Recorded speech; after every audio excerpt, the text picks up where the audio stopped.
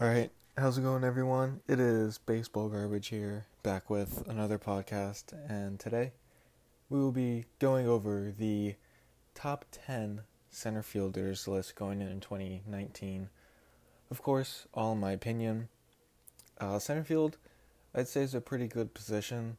Is definitely one of the better ones in the past few years, but I think it's kind of simmered down a little bit recently. But without further ado, let's get into it. Starting off at number 10, we have Kevin Kiermaier of the Tampa Bay Rays. Now, he's been pretty injury prone the past few years. He played in 88 games in 2018 and 98 in 2017. But 2018 was definitely a struggle for him. When he was healthy, he had a slash line of 217, 282, and 370, which by all means is not great at all. This could be due to his injuries, however, which I do believe. So he swung and missed a lot, so he had a lot of strikeouts. But in the final month of the season, in September, he was hitting around 296. His strikeouts were a little bit higher, but it seemed like he was taking a different approach, which is good, because it seemed to work for him. On defense, he is I'd say he's top 3 in the league right now. A couple years ago, he was the number 1 defensive center fielder. He's gotten some competition recently, but I'd say he's top 3 for now. And as a Rays fan, obviously I'm hoping for him to be good in 2019. But overall, as a baseball fan, I think that he's going to sit around 250, 260, and hopefully stays healthy. At number 9, we have Harrison Bader. Now, in his first full MLB season with the St. Louis Cardinals, he hit 264, 334, and 422. So it's a pretty good slash line.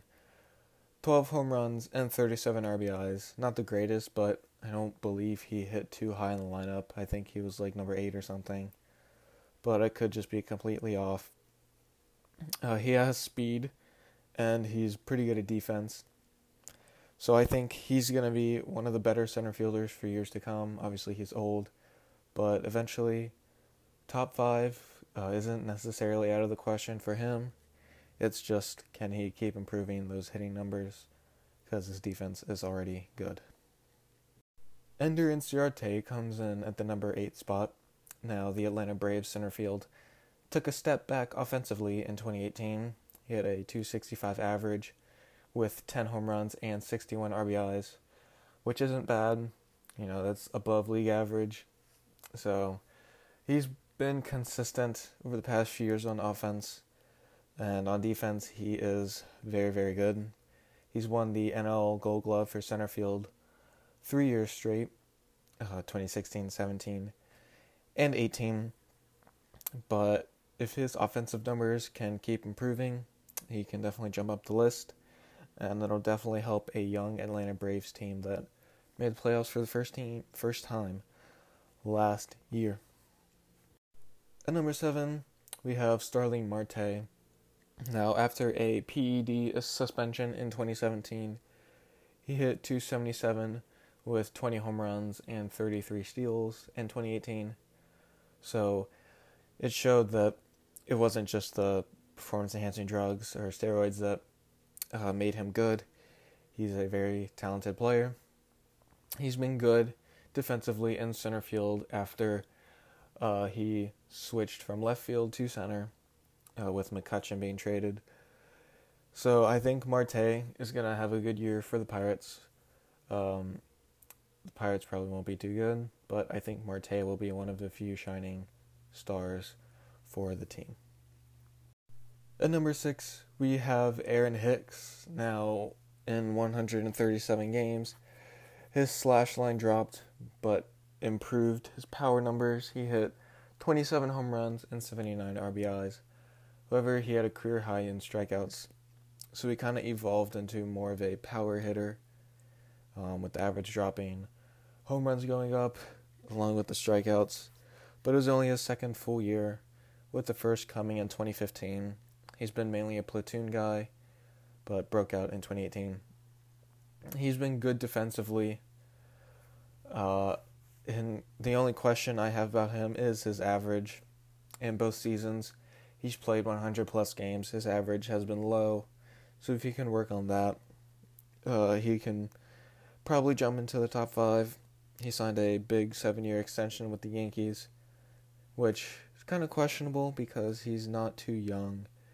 And like I said, he's more of a power hitter, which isn't all that bad in Yankee Stadium, but it's kind of just, it's a little interesting to say the least. But for right now, he comes in at number 6. At number 5, we have A.J. Pollock, now the new Los Angeles Dodgers center fielder. Gets hurt every year. He's been injured pretty much every season except one. But last year, he hit .257 average-wise with similar on-base percentage and slugging to 2017, where he was also injured. He hit 21 home runs and 65 RBIs. Although he did have a career high in strikeouts, he's still a good hitter. His defense hasn't been too great, but it's not completely terrible. Good pickup by the Dodgers. I think he's a good replacement for Puig or Kemper, one of the two. He's a solid center fielder. I think he's going to do well in Los Angeles. I just hope he stays healthy and he can be an all-star once again. At number 4, we have Charlie Blackmon now after a breakout 2017 with the Rockies. He came back a little bit down to earth in 2018, although he'd still hit well with a .291 average, .358 on base percentage, and 502 slugging. 29 home runs is pretty good, although he did hit 37 in 2017.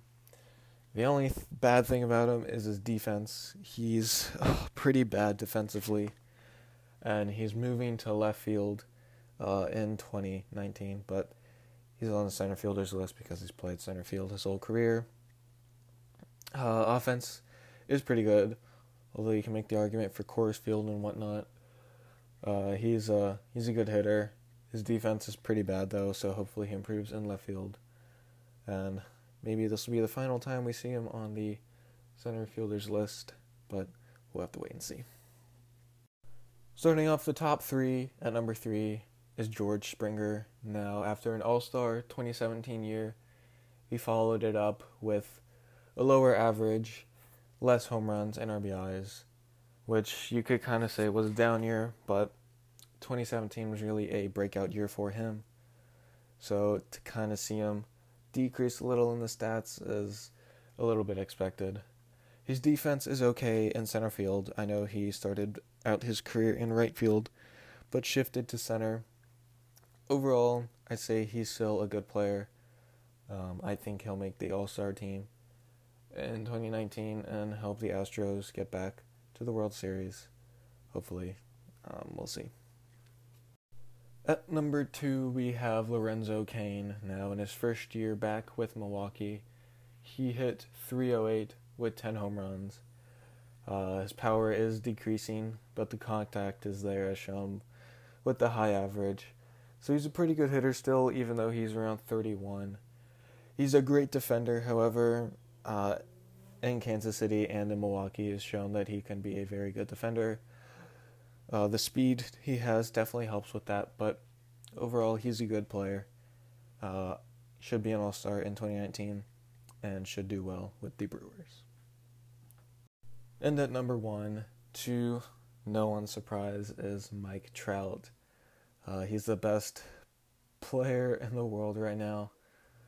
Last year he hit for .312 with a .460 on-base percentage that led the league, and a .628 slugging percentage, 39 home runs, 122 walks, and he's also a great fielder, so there's really not much more to say about him. The greatest player in the game right now. I don't think there's an argument about that. So he obviously comes in at number 1. And that's going to do it for the top 10 center fielders list. I hope you guys enjoyed. Let me know, of course, what you guys think over on Instagram at baseballgarbage. We'll be finishing up the outfield with right field coming up next. So stay tuned for that. And until then, see you guys in the next one.